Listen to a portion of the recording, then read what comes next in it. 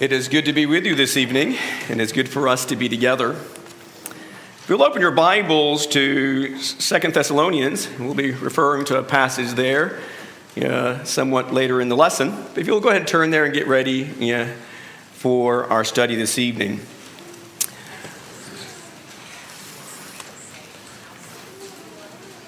Before we begin our lesson for this evening, I've been asked to make a couple announcements.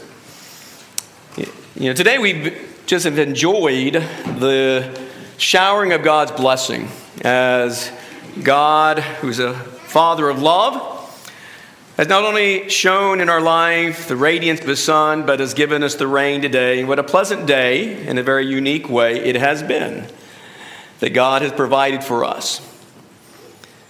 But not just in that, but God has showered blessings on us as a congregation. And He has done so for quite many years as we think about the people who have come and the people who have gone, who've passed through our lives and been part of our work together in the Lord's kingdom. And tonight, I sadly have to announce that our dear sister Brenda Hogel will be moving tomorrow. And so this evening is her last evening with us as a member of the congregation here. She is moving to the Cookeville area to be near Jason and Danielle. And we can understand that completely. And we will miss her immensely. She has been an asset to us as a congregation, and her absence will be felt. But we know she'll do good work wherever she goes, because she loves the Lord, she loves the truth, and she loves the Lord's people.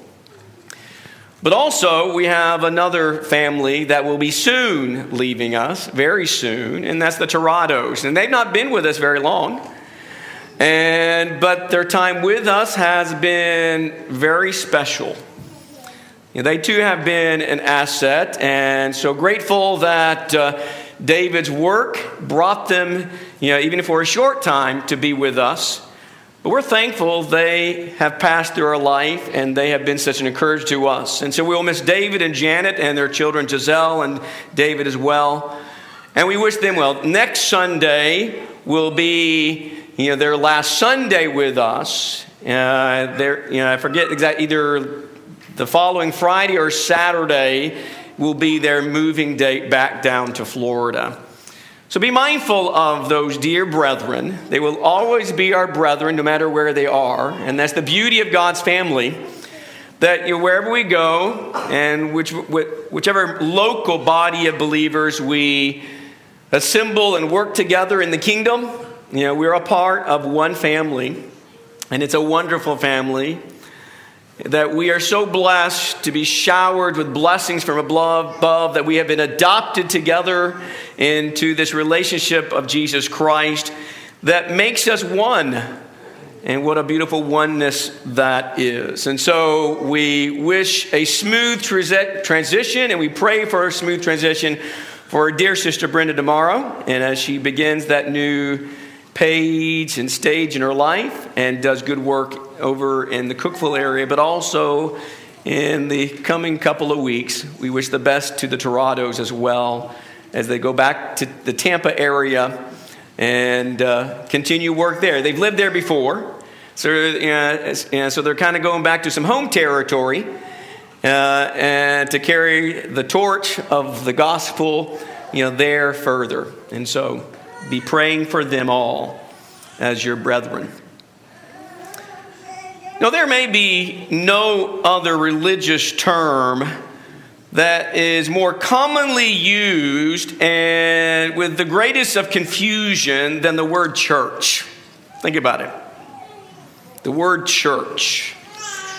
Today we hear, when people talk about church, the subject of church, you'll hear them talk about my church or my wife's church or your church or our church. And when you hear those kind of conversations, often, if not most of the time, it's in such a way that it appears And it may be a misinterpretation of my part, but it appears so often to me that there is, such a disregard for really what the church is supposed to be.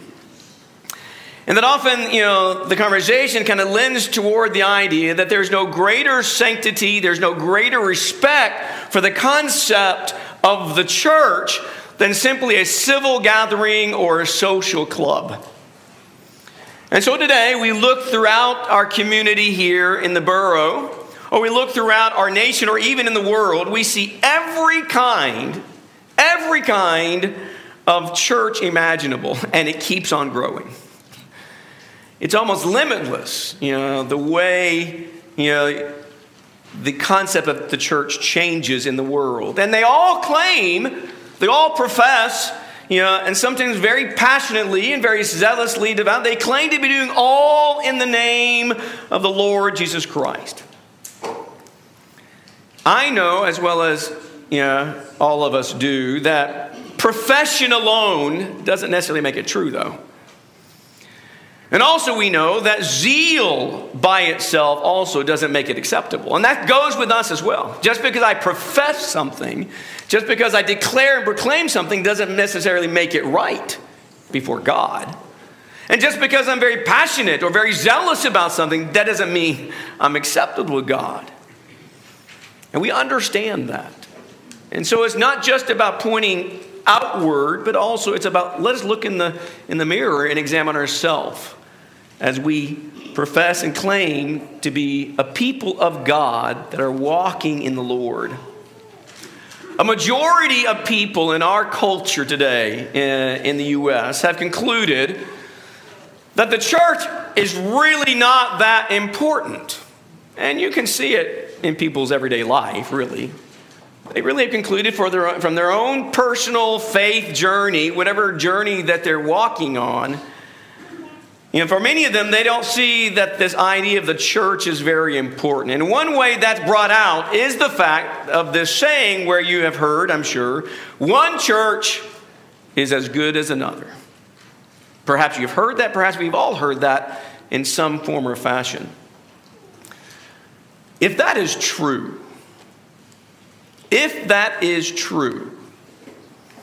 that, in a logical way, if you stay on that kind of path of reasoning, that kind of thing, if you stay on that path that begins with this idea of one church is as good as another, it will end eventually where it says no church is as good as any.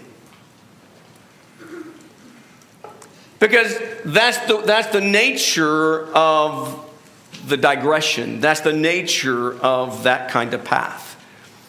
Now, we're here tonight not to consider all of the options that are out there, but in a very brief way, consider what does the Bible say? That's really what's important. What does the Bible say? Not what David says, or what does Leland say? What does the Bible say? What does God's inspired words teach in regarding to the church, and particularly Christ's church? God and our Lord never describes the church, his church, as a denomination. That concept is never used biblically. Now, there was division in the New Testament, and we are warned that division was going to grow and the division is going to multiply. It's there, but the concept of denominationalism is not. It's a very unbiblical, un-God-like concept. Denominationalism, as you know, with any sense of biblical or religious history, you know this, that it has its origin several hundred years after Jesus has already built his church, which he promised in Matthew 16. So denomination comes much later. And so, but God never calls the church, never describes the church in the concept of denominationalism as we see so familiarly today in our culture. And if that be true, neither should we. We should never as a people of God, a people trying to be a people of God, trying to walk by the one faith, we should never refer to our Lord's church as a denomination. We should never talk about the church in that concept. Neither should we lump the Lord's church in with other denominations, because God doesn't. Denominations will continue to multiply because men will continue to divide. Left to ourselves, to our own thinking, our own opinions, our own feelings, left to ourselves. That includes us. Left to ourselves, we will divide. There will be differences that will pull us apart. But a true believer, a faithful follower of Christ, can be a member of Christ's church without ever joining any kind of denomination. And that's what happened in the New Testament. When people were convicted by the truth, converted to Christ, and added by the Lord to His church, they were never part of a denomination. And that's what we need to be. We need to be a people who are undenominational and do not see the church at all in that kind of concept. But we are so infiltrated and affected, impacted by our world that it's easy sometimes to find our language and our thought process sometimes being affected almost in an unconscious way.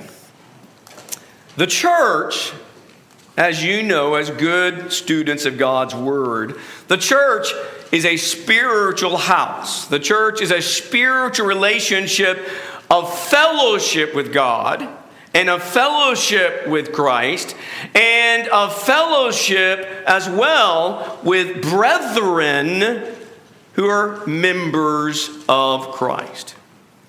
So in a very simple way, we're going to look at some points that try to answer partially the big question: what is the church of our Lord Jesus Christ?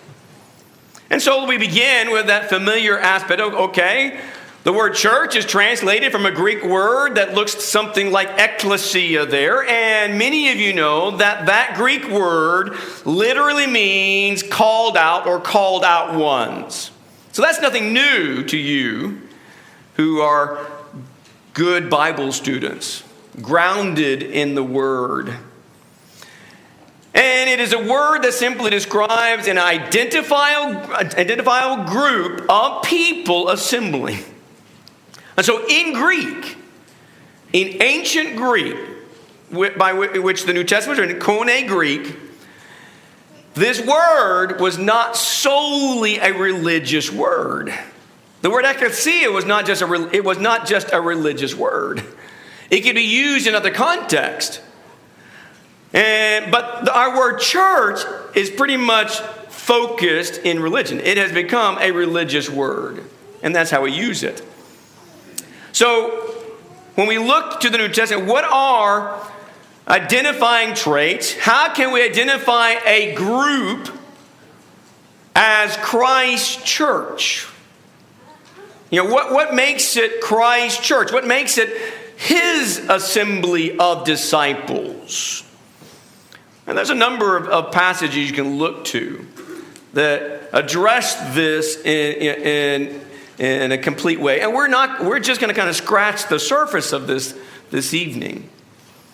But that's why I had you turn to 2 Thessalonians chapter 2. 2 Thessalonians chapter 2, where we begin to see, okay, what are some of the traits that set a group of people and identify them, okay, this is Christ's group. This is Christ's congregate. This is Christ's assembly. Well, it begins with the fact, once again, the word means called out. So this called out group, how were they called? How were they? They weren't called by some civil community mandate. It wasn't some politician who said, hey, we're going to have a civic gathering. No, how was Christ's group, Christ's church, called out ones, called? Well, they're called by the gospel.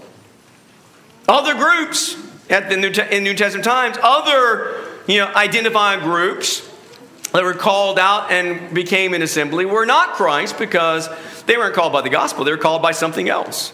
And so in 2 Thessalonians chapter 2, verse 13, Paul says to the church, to the saints in Thessalonica, we should always give thanks to God for you, brethren beloved by the Lord, because God has chosen you. God has chosen you from the beginning for salvation through sanctification by the Spirit and faith in the truth. It was for this He called you through our gospel, that you may gain the glory of our Lord Jesus Christ. So a beginning point, meaning, okay, what makes a identified group Christ people, Christ church? Well, they have to be a people who have been called by the gospel, called by the truth, the word of truth. But also, it is a people who have been called out of darkness as well. And so you turn over to Colossians, and Leland will talk about this a little bit, Lord willing, next Sunday. As you look there in the first chapter of Colossians, and just read verse 12 and verse 13, where it says, okay, give thanks to the Father who has qualified us. Who's he talking? He was talking to saints and faithful brethren in Christ at Colossae. So the church at Colossae. He says, give thanks to the Father who has qualified us to share, to have fellowship in the inheritance of the saints in light. For he rescued us from the domain of darkness and transferred us to the kingdom of his beloved Son. So Christ church is not only called by the gospel, by the truth of God, but also in that calling by the truth, they are called out of the rule and the domain and the influence of darkness. And so there are people who leave the darkness and come into the light and everything that entails, which means exposure, does it not? But you're willing to do so, because you want to be in the light and you don't want to be in the darkness anymore.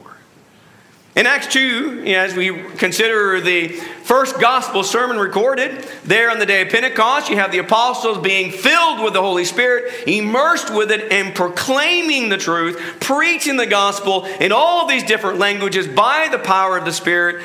And they testified to them that Jesus of Nazareth is the Son of God, is the Anointed One, is the Lord, and you've crucified him. And 3,000 souls were convicted by that, received the word, and were baptized as they were instructed, as they were commanded there in Acts 2:38. Verse 41, it tells 3,000 of them did that, and they were added to that number, the number of disciples, of followers of Christ. And in verse 47, it says, the Lord continued day by day to add to the number, or add to the church, those who were being saved. And so the church is called by the gospel out of darkness into salvation. And the church is the saved. They are the saved. And as the saved, they are also the sanctified. And so you think about in the previous lesson, we talked about the importance of growing and maturing in sanctification in 1 Corinthians chapter 1, verse 2. To the church of God, which is at Corinth, to those who have been sanctified in Christ, saints by calling. With all who in every place call on the name of the Lord Jesus Christ, their Lord and ours. So here are some very beginning, elementary concepts of understanding what is the church. This identifiable group of people who are assembling, or working together, or having fellowship and participating together. What makes them of Christ? Well, here are some basic concepts. Well, they're called by the gospel. They have left the darkness. They have come to the light, and now they're saved in Christ, by Christ, and therefore are the sanctified. They are God's saints now.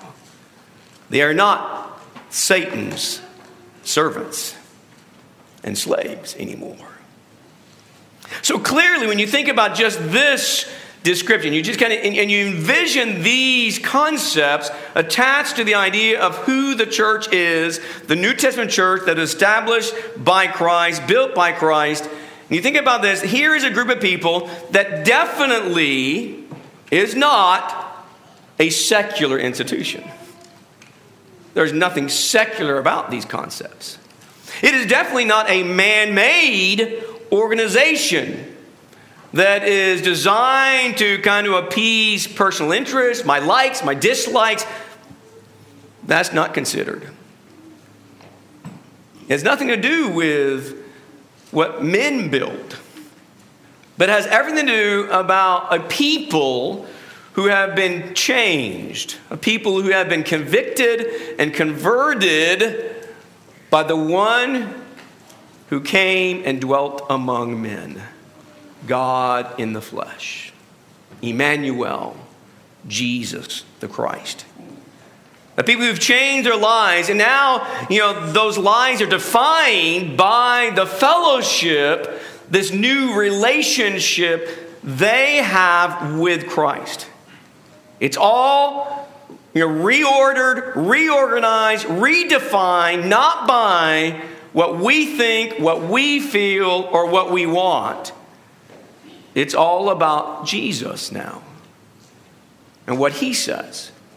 And as a result of that, they are a people who obviously their pursuits have changed, their ambitions have changed, their desires have changed. And so it is a change of allegiance, it is a change of focus, it is a change of priority, activity, interaction. It's radical. It's radical in comparison to the world. But it is of Christ. Now, membership in the church Jesus built requires you to die, be buried, and be raised up in Christ. Salvation is in no other name but Jesus. You cannot be saved except through God's Son. He is our access to God our Father. He is the way, the truth, and the life. And to put on Christ, to clothe ourselves Christ, to adorn ourselves with Christ, we must be baptized. And so in turn, through this obedient act of faith, we die, we are buried, and we are raised in Christ, through Christ, and by Christ.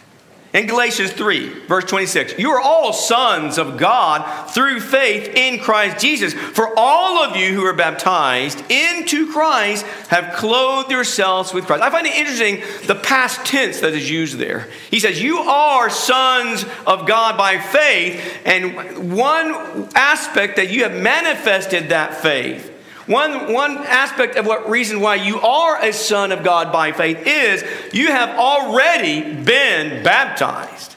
That's done. And so now you're a son of faith. You have clothed, you have put on Christ. And so now you wear Christ. A believer of Jesus is not forgiven. A believer of Jesus is not saved until he is clothed with Christ. And if we believe and we've not put on Christ as he's commanded, then my sins are not washed away. I'm not forgiven yet. If I haven't clothed myself with Christ because I believe in him.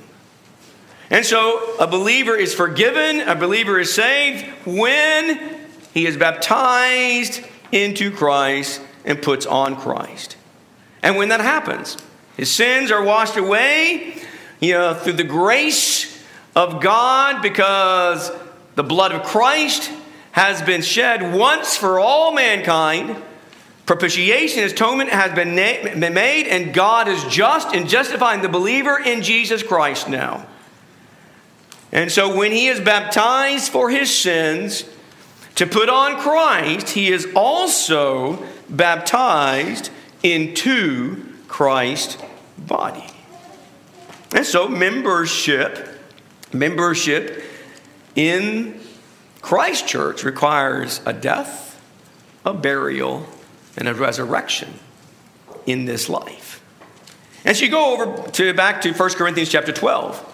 And you read there in the 12th verse and the 13th verse of the 12th chapter, as he's writing to the saints, to the called out, the saints by calling, the sanctified in Christ, there in Corinth. And he says, "For even as the body is one and yet has many members, all the members of the body, though there are many, are one body. So also is Christ." So Christ is made up of many members, but we're all one in him. He goes on to say then, "For by one Spirit we were all baptized into one body, whether Jews or Greeks, whether slaves or free, and we were all made to drink of one Spirit." But interesting, the similarity between that understanding of once we're baptized, there is this oneness that occurs among all those who share that. You go back to Galatians when it says you're sons of God through faith in Christ. All of you who are baptized into Christ, put on Christ. And then verse 28, "And so now there's neither Jew nor Greek, there's neither slave nor free, there's neither male nor female. You're all one in Christ." Does that sound very familiar, very similar to 1 Corinthians 12:13? You have been baptized into one body, whether Jew or Greek, whether slave or free, and we're all made to drink of one Spirit. And so Christ's body is his church, and his church is his body. And this body uniquely, this body of the saved, of the sanctified, this body is the fullness of Christ. And so you look there at the end of chapter 1 in the Ephesians letter. Ephesians chapter 1, when it says, "And he put all things," verse 22, "in subjection under his feet," speaking of Jesus. So all things are put in subjection under Jesus' feet, and God gave him as head over all things to the church, which is his body. Now listen, the church, which is his body, the fullness of him who fills all in all. The body of the saved is the fullness of Christ. Is the church important? Is the church important? Yes. It is the fullness of Christ who fills all in all. And so we need to approach, the subject and the topic of the church, the Lord's church, Christ's church, the one that he built and promised that he would build. We need to approach that with the gravest of sanctity and respect, because that body that has been called by the gospel out of darkness into light, which is the saved and which are the sanctified, that body is the fullness of Christ. She is the fellowship of his salvation. And so it is unique. The body, the church of our Lord and Savior Jesus Christ is unique. And what do we mean by when something's unique? Well, it stands alone without like or without equal. It is something that is single in its kind. It transcends in excellence all other bodies. It is unequaled by any other. Does that define the Lord's church? Yes, it does. The Lord's church, Christ's church, is like no other thing that's in the world. And so for that reason, if we go beyond the doctrine of Christ, beyond the bounds of the New Testament, then we can lose our uniqueness of belonging to Jesus Christ, of truly abiding in the Lord. That's why it's so vital that we understand who or what the church is and what sets it apart and why it sets it apart. The church belongs to Jesus. It belongs to the Lord. It doesn't belong to me. It doesn't belong to you. It doesn't belong to us. It belongs to the Lord. It's His body. It's His called out. And we are the beneficiaries of it. That's what it is. We are the recipients of that blessing, of being adopted as sons and daughters of the Father because of what the firstborn, the only begotten one, has done on the behalf of all humanity. So what are some of the things that make the body of Christ so unique? Well, very briefly, we're going to look at three things. One is, she is unique because of her Savior. And so you look there in Ephesians chapter 5, verse 2, it says, walk in love, talking to Christians. This is what you need to be doing. We need to be doing. Walk in love just as Christ also loved you and gave Himself up for us, an offering and a sacrifice to God as a fragrant aroma. Jesus is our offering. Jesus is our sacrifice to God. And so He comes back and attaches that to the concepts of the church. And you look there in verse 23 when He says, okay, Christ is the head of the church, He Himself being the Savior of the body. Acts 2:28 tells us that Jesus purchased the church. Jesus bought her. Think about that. Jesus bought her. You know, when we take the blessings of our income and we go purchase something, you know, when we look at it, well, I paid for it, so now it's mine. And then we understand when we're really thinking on a spiritual realm, we're all just stewards, you know, for a while of the possessions that God gives us. But we understand the concept. Okay, if I paid for it, you know, it's mine now. That's the church. Jesus bought her. It makes the church unique because He is the Savior.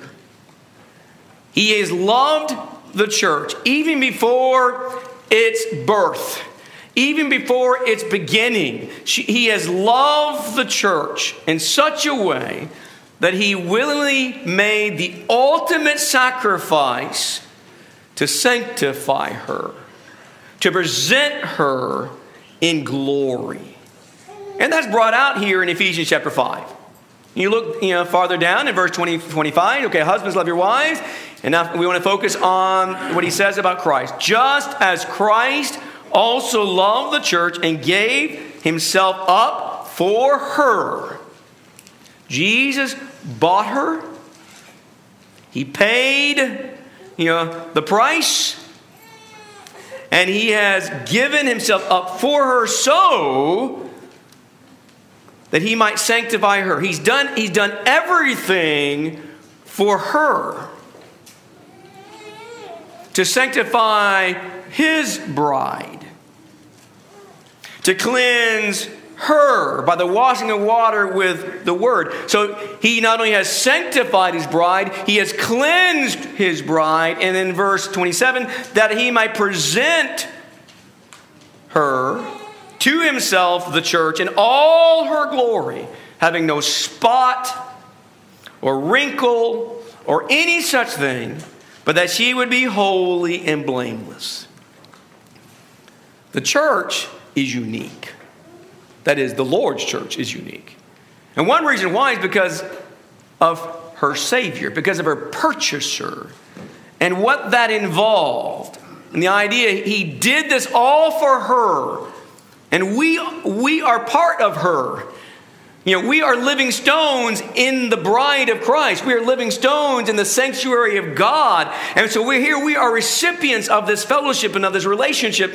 And what a beautiful bond of love this really is. Not to be severed. Not to be severed because of a disregard of God's covenant between the saved and the Savior. Ephesians 5 primarily is about the church and Christ. So often we turn there and we focus so often about the importance of marriage and what is involved in marriage and the roles that rightfully godly husband and godly wives need to be living up to. And so yes, there is a secondary lesson here, but the primary lesson is we need to understand the relationship between Christ and us, Christ and his church, and it is a bond of love and sacrifice with the covenant of God, and we are not to break it. What God has joined together, let no man put asunder. But also it is unique. It's unique in the fact he is also her head. Matthew 28, in the Great Commission, according to Matthew, Jesus says, all authority has been given to me in heaven and on earth. So Jesus has all authority in heaven, except the Father is not under him. But everything else is under his Son. And everything on earth is under him. He possesses all authority. And that's brought out, as we have already noted here in Ephesians, in chapter 1. And when you look particularly in verse 21, when he talks about how God the Father has raised up Christ, seated him at his right hand in the heavens, far above all rule and authority and power and dominion and every name that is named. Is there anything that Jesus is not above? Far above? No, there's nothing. Whether you can talk about rulers, you can talk about authorities, you can talk about powers and dominions, names, it doesn't, no matter what it is. But he said, not only in this age, but also in the one to come. Then he put all things in subjection under his feet and gave him to be the head over all things to the church. And so, being the one with total authority over everything, and particularly over his church, the word of Christ is absolute. The pattern revealed to us in the gospel of Jesus is absolute. And there are no earthly headquarters for him. He rules, reigns, and governs from heaven. And so any religious group, any other called out group who fails to subject completely, or fails to submit completely to him and to what he has authorized, what he has revealed, what he has said, that group, that called out assembly, identified by other traits, is not Christ's. But Christ's church submits entirely to her head, who's Jesus. Adherence to men's creeds, adherence to men's traditions, what does it make? Well, it makes churches of men. It doesn't make us a church belonging to Christ. We have to recognize not only that he is a head, but we have to serve him as our head. But thirdly, as you think about the idea of he is unique in the sense of, unique in the sense of how unity is maintained.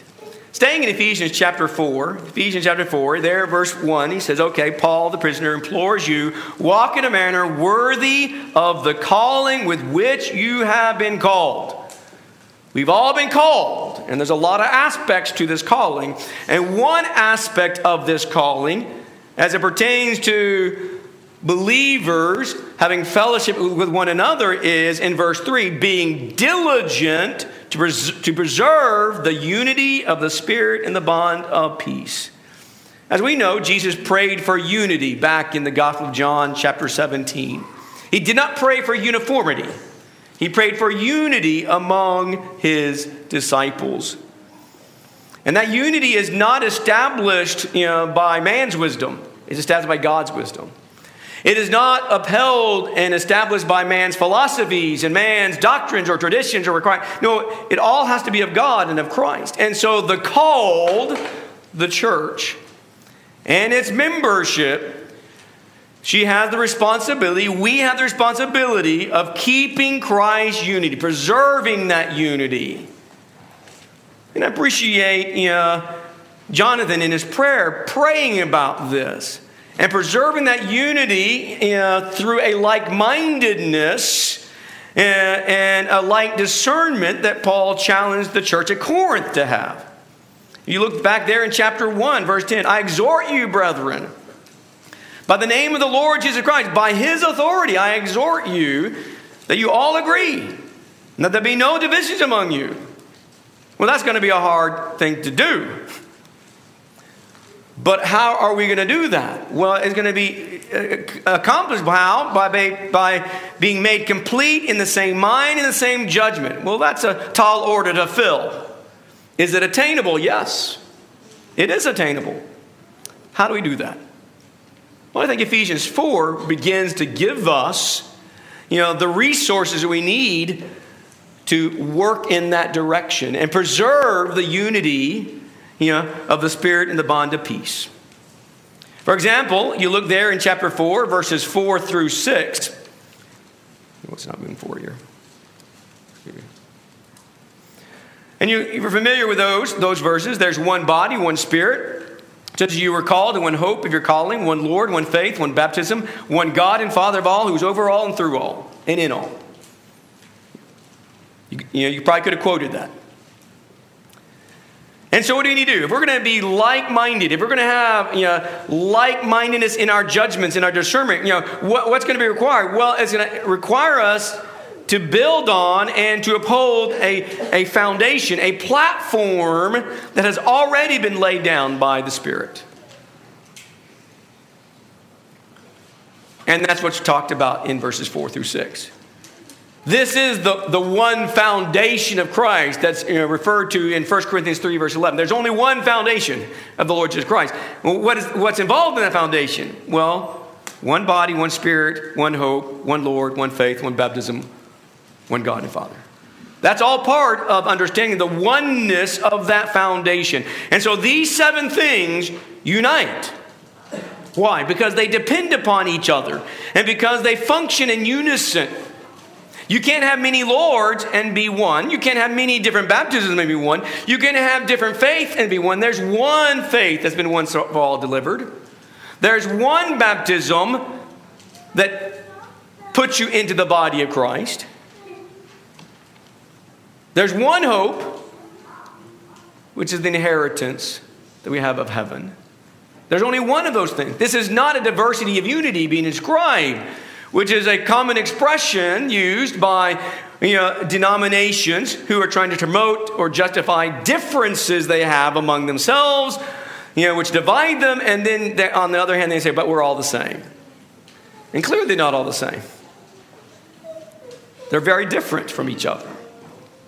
But Christ's unity can be attained. We can have like-mindedness when we come and agree on a passage like Ephesians 4, verses 4 through 6, where we abide. We keep abiding in or under the authority of Christ. We stand firmly on the teaching of our Christ, and we carry out his prescribed work, as that's talked about there in chapter 4, 11 through 16. That we're to grow up and be equipped, verse 13, until we all attain the unity of the faith and of the knowledge of the Son of God, a mature man, to the measure and the stature of Christ. And we all work together in that direction. And so we must reverence our head, and we must uphold and submit and adhere to his standard. But finally also, it involves us adorning ourselves with characteristics, with traits which reflect Christ's calling of us. So you go back to the beginning of chapter 4. You look there in verse 1 and 2. Therefore, I, the prisoner of the Lord, implore you, walk in a manner worthy of the Lord, of your calling. How? With all humility and gentleness and patience, showing tolerance for one another in love, being diligent to preserve the unity of the Spirit in the bond of peace. Arrogant and selfish behaviors don't unify us. What it does, it nullifies that unity. And so we're called to adorn our lives as members of Christ, to clothe ourselves with humility, with gentleness and forbearance and patience. We're to clothe ourselves and we're to grow in all of the things. And all of that grows out of what? That grows out of a love of God. when the love of God is dwelling in us and reigning in us, what's going to show? What's going to show is humility and patience and gentleness and forbearance. That will be evident when God's love reigns victoriously in us. And interesting, these are attributes that are to be shown to one another. We're not showing these attributes toward God. No, we're called to exercise. If we're going to have the unity, if we're going to preserve the unity, we have to clothe ourselves with these traits toward one another. That's part of preserving the unity, and that takes work. He says, be diligent to preserve the unity. It's hard work to keep unity. Whether you're talking about in your personal life, in your own family, when there's tension or problems, you got to work at being united. Or whether you're talking about God's family, all of us coming out of darkness into the light, and now we've got to learn to work together as siblings in Christ. And it doesn't always go very smoothly, but we have to grow in that direction. And through a daily application, a daily cultivation of Christ's likeness, what happens? We begin bearing the fruit that is of the Spirit, and we stimulate growth in each other. The church is Christ's body. And we are called to preserve it, to faithfully preserve the unity of the bond of peace. It's unique. The Lord's church is different like any other. And so we need to have to work really hard not to add to it or take away from it, but to uphold the beauty of what Jesus built. To uphold the simplicity of what Jesus established. Let us not change it, but let us preserve it. Let us be what we've been called to be. Are you in that relationship? Have you been added by the Lord himself to his family, to his body, to his called out ones, his church? If not, you need to be. And you can be. If you will obey the gospel of Jesus Christ, and if you will submit yourself in obedience to that call, repenting of your sins, confessing your faith that he is the Christ, the Son of God, and be baptized into Christ, not only do you have the promise that your sins are going to be washed away by God's power, but also you have the promise that the Lord himself at that moment will add you to his family and recognize you as his brother. What a blessed relationship that is. If we can help you any way through the night to put on Christ or to restore your life to Christ, whatever your spiritual need may be, please come forward. Make your wishes known while we stand and sing the song that's been selected.